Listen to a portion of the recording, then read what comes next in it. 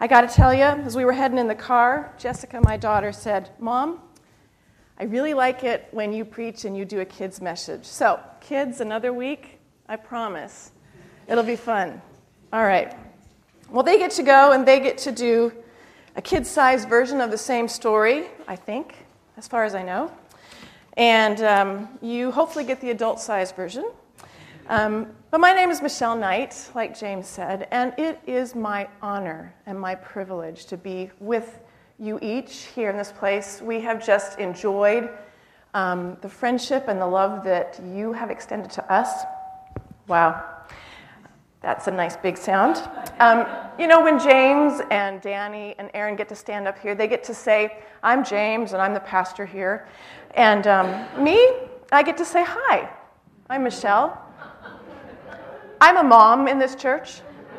I have 4 kids who are teenagers in the youth program. Yes. I'm the wife of one of the musicians here.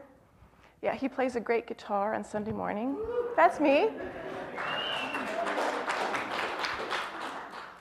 But most importantly this morning, I get to say I am a follower of Jesus.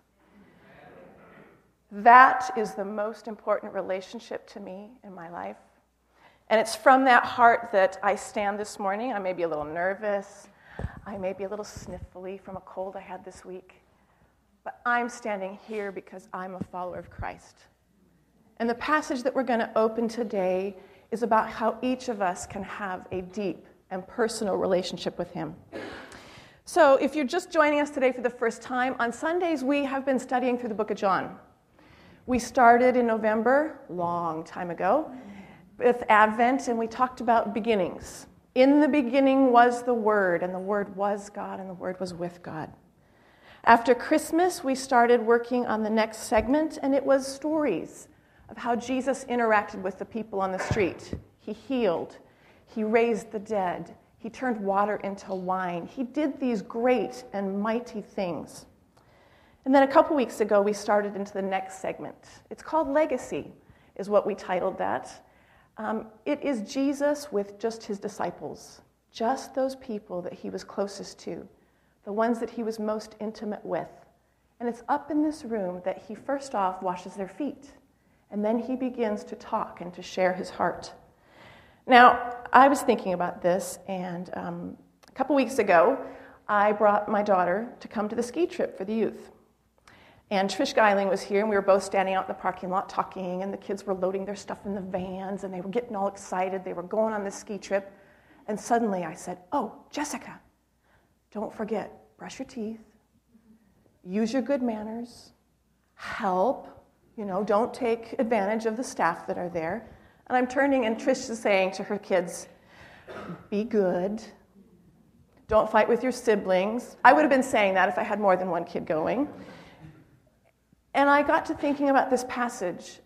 These are the same kinds of things Jesus is saying. He's giving these last-minute instructions. He's saying these are the most important things. Pay attention. Now, the passage that we're going to read starts in the upper room. So let's see if I have a picture of the upper room for you. Ooh, there. That's a picture of, if you go to Jerusalem today, you will visit this room. Now, is it actually the upper room? No. It just commemorates the spot. And chances are it actually is on the spot that the upper room was. But I kind of like to have an idea of the setting, right? And I like to look at it. And there's one artist's picture of Jesus washing the disciples' feet. Isn't that interesting? The picture kind of looks like the room. But as we start and we read these stories, these were actual, real places, actual, real people. It's not just a story in a book. And I want you to start and think about that setting as we're here. And we're going to now start and read our passage. I'm going to read it to you. I'm going to have you stand in just a minute as we read that. It comes right out of John 15. If you have your Bible, you can use that. If you have your device, you can use that. Or you can use the words that are on the screen. They all work. If you will stand in honor of God's word. And today we actually are getting Jesus' words. How special is that? If we could, they would be in red in some of the old-fashioned Bibles, but these are the words of Jesus. At the end, I will say, "Thanks be to God," and you will say, I say, "This is the word of the Lord," and you say, "Thanks be to God." I am the true grapevine, and my Father is the gardener. He cuts off every branch of mine that doesn't produce fruit, and he prunes the branches that do bear fruit so that they will produce even more. You have already been pruned and purified by the message I have given you. Remain in me, and I will remain in you. For a branch cannot produce fruit if it is severed from the vine, and you cannot be fruitful unless you remain in me. Yes, I am the vine, and you are the branches. Those who remain in me and I in them will produce much fruit, for apart from me, you can do nothing. Anyone who does not remain in me is thrown away like a useless branch and withers. Such branches are gathered into a pile to be burned. But if you remain in me and my words remain in you, you may ask for anything you want and it will be granted. When you produce much fruit, you are my true disciples, and that brings great glory to my Father. I have loved you even as the Father has loved me. Remain in my love. When you obey my commandments, you remain in my love, just as I obey my Father's commandments and remain in his love. I've told you these things so that you will be filled with my joy. Yes, your joy will overflow. This is my commandment. Love each other in the same way I have loved you. There is no greater love than to lay down one's life for one's friends. You are my friends if you do what I command, and I no longer call you slaves, because a master doesn't confide in his slaves. Now, you are my friends, since I have told you everything the Father told me. You didn't choose me, I chose you. I appointed you to go and produce lasting fruit, so that the Father will give you whatever you ask for using my name. This is my command. Love each other. This is the word of God. You can be seated. John is my favorite gospel because in it, Jesus uses these great I am statements, 7 of them to be exact in the book of John. And in a relationship, when you're first starting out a friendship or maybe a dating or whatever, you kind of have these, this is who I am, and this is what I'm like. You might say, I'm a type A personality. Yeah, I like things really orderly. I'm a night owl. I like to stay up late. That's not me, that's my husband. But we use these kind of I am statements to communicate who we are. In the book of John, Jesus has 7 of them. And what I like about Jesus, he's the kind of teacher that he picks object lessons. So he says, I am the bread of life, right? That communicates. I am, what else did he say? Sorry. I am the, you guys can think of one. I'm the living water. Absolutely. Good. I'm the vine is the one today, and James beat me to the punchline. He uses these various things to communicate about himself. And I like that about John. We can study John and we can get a personal account from Jesus himself of who he is and what he does. He says, I am the good shepherd. I am the gate. Those communicate things to the people that he's around. Now, maybe in our modern day, we might not say, hey, I am the good shepherd. That wouldn't really communicate in our day. But in his day, they understood shepherds. And it's the same with the story of the vine. You know, I kind of imagine Jesus sitting here in this upper room with his disciples. He's washed their feet. They're talking. You know, James talked last week about the passage in the beginning of John 13, and he talked about, do not let your heart be too troubled. And Jesus unrolls that. And then the part that's between what James preached and what we're talking about today, Jesus unwraps even more about the Father, the Son, and the Holy Spirit. And then you sort of get this feeling like suddenly Jesus is like, that's a little heady. I think I need to find a really good example. And so he might be looking around the room, and maybe he sees a piece of art or some vines that are carved into the pillars. And he says, oh, that's a good one, the vine and the branches. And he says, I am the vine. And he says, my Father is the gardener, and you, the disciples, are the branches. He uses this object lesson. And so we're going to just talk briefly about that and just say, what is he meaning and why does he use this example? When Jesus stands there in that first line, he said, I am the true vine. Not only is he using it as an object lesson, he also is referring back in Jewish history. In Isaiah, the prophet there records that God viewed Israel as his vineyard. You can look it up if you want later, Isaiah chapter 5. It's a beautiful poem. But God looked at Israel as if they were his vineyard. He cleared the land. He planted that vineyard deep. And then he tended it and sent the rain. But in Isaiah, what's so sad is that when God went to look for good fruit in his vineyard, he found sour grapes. He looked for justice and he found oppression.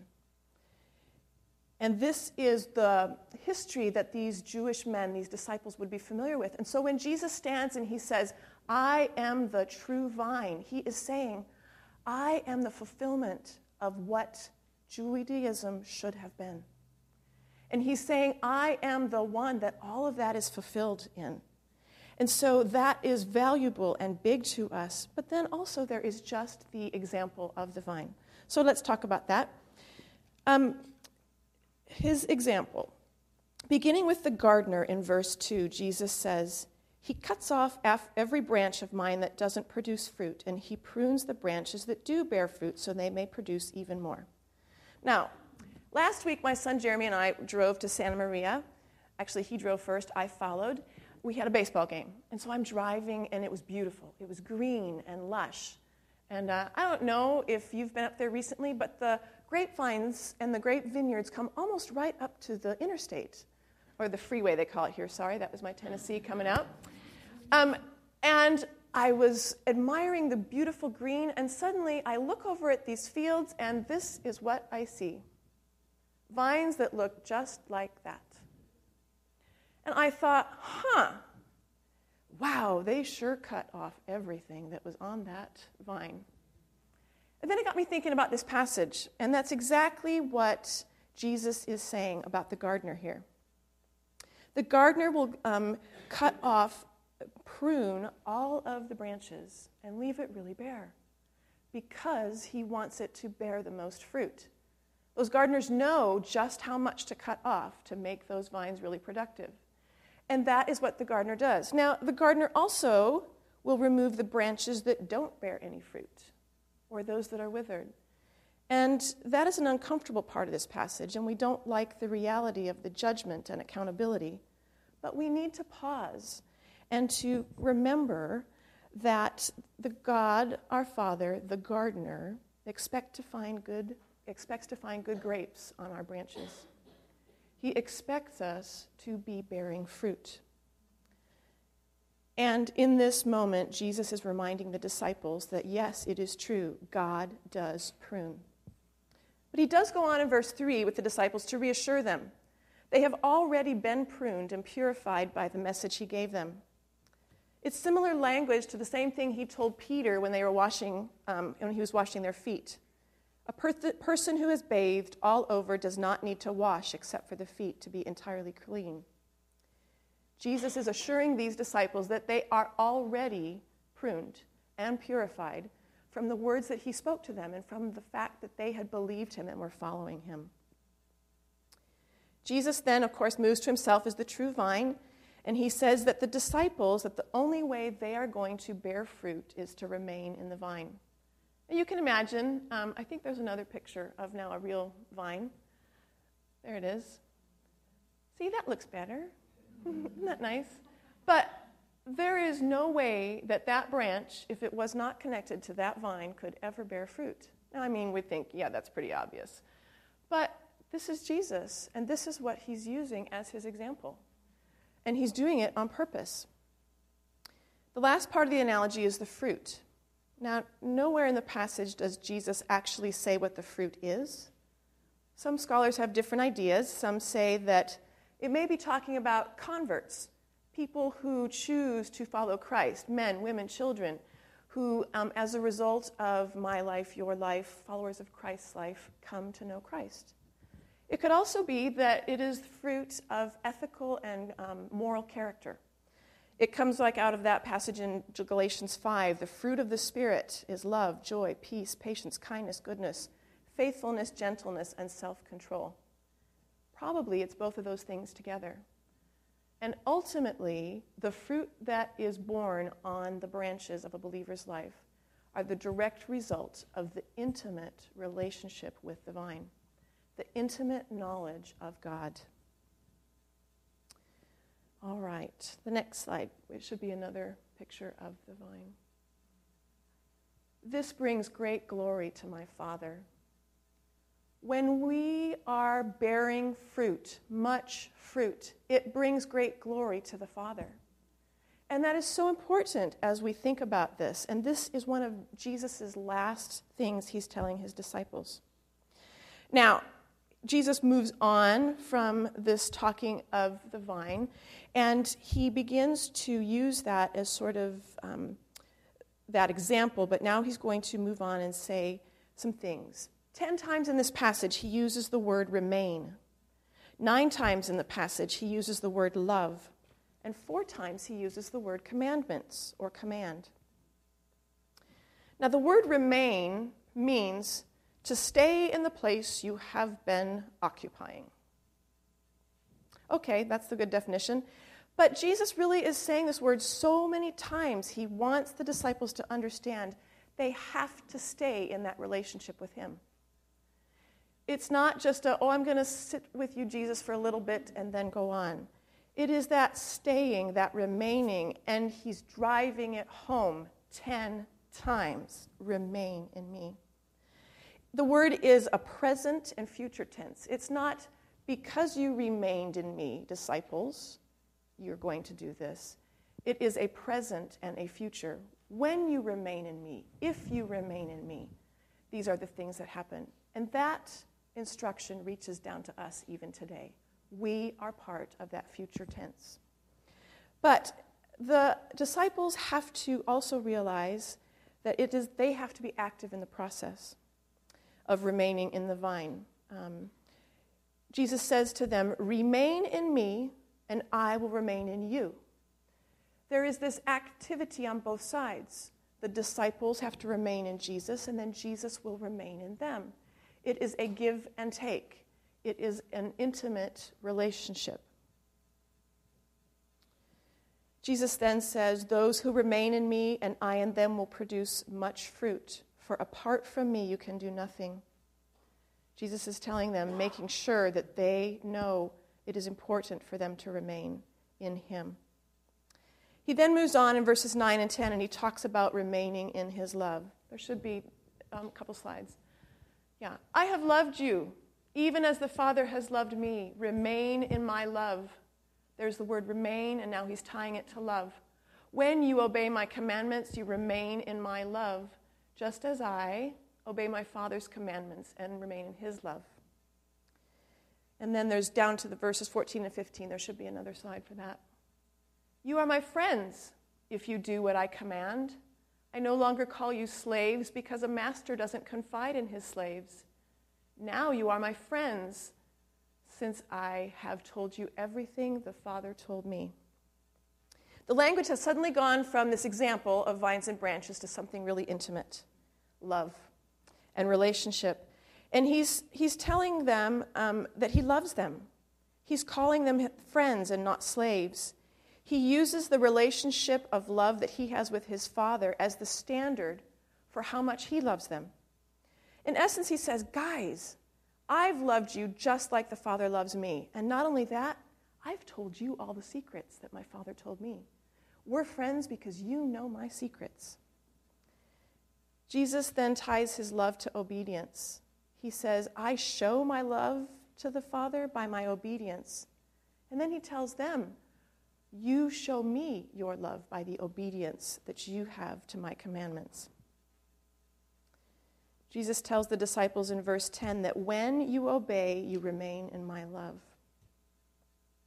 In these verses that we just looked at on the screen, Jesus is really rewriting how the disciples view themselves. All the ministry had been about Jesus is the teacher, they are the disciples, and suddenly it is now changing, and Jesus is rewriting and saying, you are my friends. I don't call you slaves anymore. You are my friend. And the significance to remaining in Jesus' love and remaining in the relationship is that now the disciples' obedience will be motivated from a different place. It's no longer obedience because you have to and because you're the slave or the student. You're motivated to obedience out of love and out of relationship and that intimacy. Now, most of us don't think that obeying commandments is an easy thing. We think it's confining. We say, I don't want to do it. It'll be hard. You know, you've all been around kids enough. I don't want to, but you have to. But Jesus actually says in this passage that all these things he's telling us will lead to our joy, and that our joy will overflow. Remaining, obeying, leads to a joy that overflows. And I was thinking about some of the commandments that Jesus would have given during his ministry. Some of those commandments might have come to the disciples' minds as they were sitting there listening. Try this one on for size. Love your enemies, do good to those who hate you, bless those who curse you, pray for those who hurt you. Luke 6. Peter says to Jesus in Matthew, how often should we forgive? 70 times 7, says Jesus. I tell you, said Jesus in Matthew 6, not to worry about everyday life, what you will eat or drink or wear. In John 13, he says, you should wash one another's feet, saying you should be a brilliant and wonderful servant. Love the Lord your God with all your heart, mind, soul, and strength, and your neighbor as yourself. And do not let your heart be troubled. Believe in God, believe also in me. Or how about the one in the passage today? Love each other in the same way I have loved you. There's no greater love than to lay down one's life for one's friends. Some of those are hard. You think about pray for those that hurt you or forgive 70 times 7. Those aren't easy. And yet Jesus says, as we obey his commands, our joy will overflow. When we're in the middle of life situations, real life, work, school, and family circumstances, these commandments seem impossible. But Jesus says in the top of that passage, remain in me. Because apart from me, you can't do anything. And I think that's the secret right there to obeying these commands that God has given us. Apart from him, we can't do anything. Remain, love, obedience. These ideas are all tied up and jumbled in this passage. It's all really interwoven. It's really hard to tease out where does one start and one stop. Remember, these are Jesus' last words. This is what he's wanting to give his disciples as their legacy. One of the things I've enjoyed about the study through John has been this review of the theme of John every week. These are written that you might believe that Jesus is the Christ, the Son of God, and that believing you may have life in his name. And I think that this passage really addresses the last half. How do we have life in his name? It is really this passage. Remain in me, love me, obey my commandments. Every week has been this pounding of this theme, and this week is no different. Well, I've been a nurse for 25 years. I'm an operating room nurse, to be exact, and so what I do for my paid job is I fix things, or I help the surgeons fix things. If you have a broken bone that can't be set and just in a cast, you might have to come have surgery where I work. Or if you have a knee that's bothering you, you might come and get that fixed. My being a nurse for 25 years and just having that fix-it mentality, I kind of bring that value and that perspective to God's Word. Sorry, it's how it works. You approach God's Word and I say, all right, what can I take from God's Word that will fix this situation? What kind of command, what kind of promise is there that I can start and apply? I'm a nurse. I'm kind of a let's get it done, let's do it kind of a person. But sometimes when it comes to our faith, we like to know all the facts here, but it's harder to get those into the walking it out and the living it out. And so, this is a great passage. Jesus has told us about being a vine, him the vine, us the branches, bearing fruit, obeying, love. How do we put it into practice? How do we make it fix where we are? I think the first place we start is with actively remaining in the vine. Now, I know you're probably going to all check out and go, oh no, here we go. Here's the part about you have to read your Bible and you have to pray. Yeah, there is that. I'm sorry. It's like eating your vegetables. It's good for you. We do it. But no matter what our stage of life, whether we're students, we're single, we're married, with kids, no kids, this is what Jesus tells us to do. And we all can choose to do this. Remember, we're active, involved in this. We can choose to remain. Now, for me, and Jesus doesn't really roll out this 7-point snazzy thing on this is how you abide in me or remain in me. He doesn't do that here. So we're kind of left to our own devices when it comes to this. But for me, being in God's Word daily, either reading it or hearing it, is really important. My husband Scott has been reading through the Bible every year for 10 years. Every day, the Bible for 10 years. And what that does in his life has been amazing. I've watched in our years of marriage just God change him. But, just reading that Bible for that little bit of the day, it's not just something I check off the list and I go on with my life, business as usual. We're called here to remain. And it's that day by day, hour by hour, minute by minute commitment. How can I be inviting Christ into my situation? How can I be bringing him into the circumstances? How do I connect myself to him in ways that give life? I just can't check the task off my list. And I have to invite him into the places where I'm angry and hurt, stressful situations. It's that conscious choice to not rush through life without giving space to God every day to speak and move. I think it's interesting that Jesus did not pick the analogy of a gas station or a fast food restaurant. We're not just to rush in, fill up, rush in, gobble down, and run off to what's going on. It is the vine with branches. It is a continual remaining. The closeness and the connectedness of actually being in the vine, that's what our walk with God should be looking like. I think the other place to apply this passage is in the obedience to his commands. Where we are in life and the circumstances we face may make some of the commands seem impossible. And sometimes that nursing attitude of let's just start and apply it, sometimes as you take that first step in obedience, even though it feels impossible, that's when God steps in and can enable you to carry out the things he's asked you to do. Jesus says in this passage that we have been appointed to bear and produce lasting fruit, much fruit.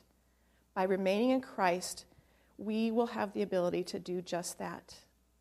Jesus' final word in this passage is to love each other. It's the commandment that's in this passage.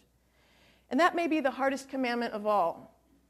Sometimes in families or churches, when we're actually in each other's lives, it's easy to get hurt or to be offended. Maybe a parent got divorced. Maybe someone said something that hurt my feelings. Maybe I was disappointed. And the choice to love, even when it hurts to serve and to do, that can be a hard command. But that's the command that Jesus gives us here. To love means we choose to not pick up offenses. It means we always serve. It means we always accept and build up. Well, in closing, I want to read you a passage written by a woman who for me has been one of my favorite examples when I think of this story of remaining, being able to do what is impossible because she allows God to work in her life. And it's the story of a woman named Corrie ten Boom. She was a young woman who lived in Holland, and I think I have a picture. There she is. That was her as an older person. And her family hid people in her house, Jewish people during the Second World War. They hid them behind the walls in their house. Corrie, her sister, and her father had been arrested because of that, and they were put in concentration camps. I'll let Corrie's story speak for itself. It was in a church in Munich that I saw him. A balding, heavy-set man in a gray overcoat, a brown felt hat clutched between his hands. People were filing out of the basement room where I had just spoken, moving along the rows of wooden chairs to the door at the rear. It was 1947, and I had come from Holland to a defeated Germany with the message that God forgives. It was the truth they needed most to hear in that bitter, bombed-out land, and I gave them my favorite mental picture. When we confess our sins, I said, God casts them into the deepest ocean, gone forever. The solemn faces stared back at me, not quite daring to believe. There were never questions after a talk in Germany in 1947. People stood up in silence. In silence, they collected their wraps. In silence, they left the room. And that's when I saw him, working his way forward against the others. One moment, I saw the overcoat and the brown hat. The next, a blue uniform and a visored cap with its skull and its crossbones. It came back with a rush. The huge room with its harsh overhead lights, the pathetic pile of dresses and shoes in the center of the floor, the shame of walking naked past this man. I could see my sister's frail form ahead of me, her ribs sharp beneath her skin. Betsy, how thin you were. Betsy and I had been arrested for concealing Jews in our home during the Nazi occupation of Holland. This man had been a guard at Ravensbrück, the concentration camp where we were sent. Now he was in front of me, hand thrust out. A fine message, Fräulein. How good it is to know that, as you say, all our sins are at the bottom of the sea. And I, who had spoken so glibly of forgiveness, fumbled in my pocketbook rather than take the hand. He would not remember me, of course. How could he remember one prisoner among the thousands of women? But I remembered him. The leather crop swinging from his belt. I was face to face with one of my captors, and my blood seemed to freeze. You mentioned Ravensbrück in your talk, he was saying. I was a guard there. No, he did not remember me. But since that time, he went on, I have become a Christian. I know that God has forgiven me for the cruel things I did there. But I would like to hear it from your lips as well, Fräulein. Again, the hand came out. Will you forgive me? And I stood there. I, whose sin had again and again to be forgiven, and I could not forgive. Betsy had died in that place. Could he ease her slow, terrible death simply for the asking? It could not have been many seconds that he stood there, hand held out, but to me it seemed hours as I wrestled with the most difficult thing I'd ever had to do. For I had to do it, I knew that. The message that God forgives had a prior condition, that we forgive those who have injured us. If we do not forgive men their trespasses, Jesus says, neither will our Father in heaven forgive our trespasses. I knew it not only as a commandment of God, but as a daily experience. Since the war, I had had a home in Holland for victims of Nazi brutality. Those who were able to forgive their former enemies were able to return to the outside world and rebuild their lives, no matter what their physical scars. Those who nursed their bitterness remained invalids. It was as simple and as horrible as that. And still I stood there with the coldness clutching my heart. But forgiveness is not an emotion. I knew that. Forgiveness is an act of the will, and the will can function regardless of the temperature of the heart. Help, I prayed silently. I can lift my hand. I can do that much. You supply the feeling. And so woodenly, mechanically, I thrust my hand into the one stretched out to me. And as I did, an incredible thing took place. The current started in my shoulder, raced down my arm, sprang into our joined hands, and then the healing warmth seemed to flood my whole being, bringing tears to my eyes. I forgive you, brother, I cried, with all my heart. For a long moment, we grasped each other's hands, the former guard and the former prisoner. I had never known God's love so intensely as I did then.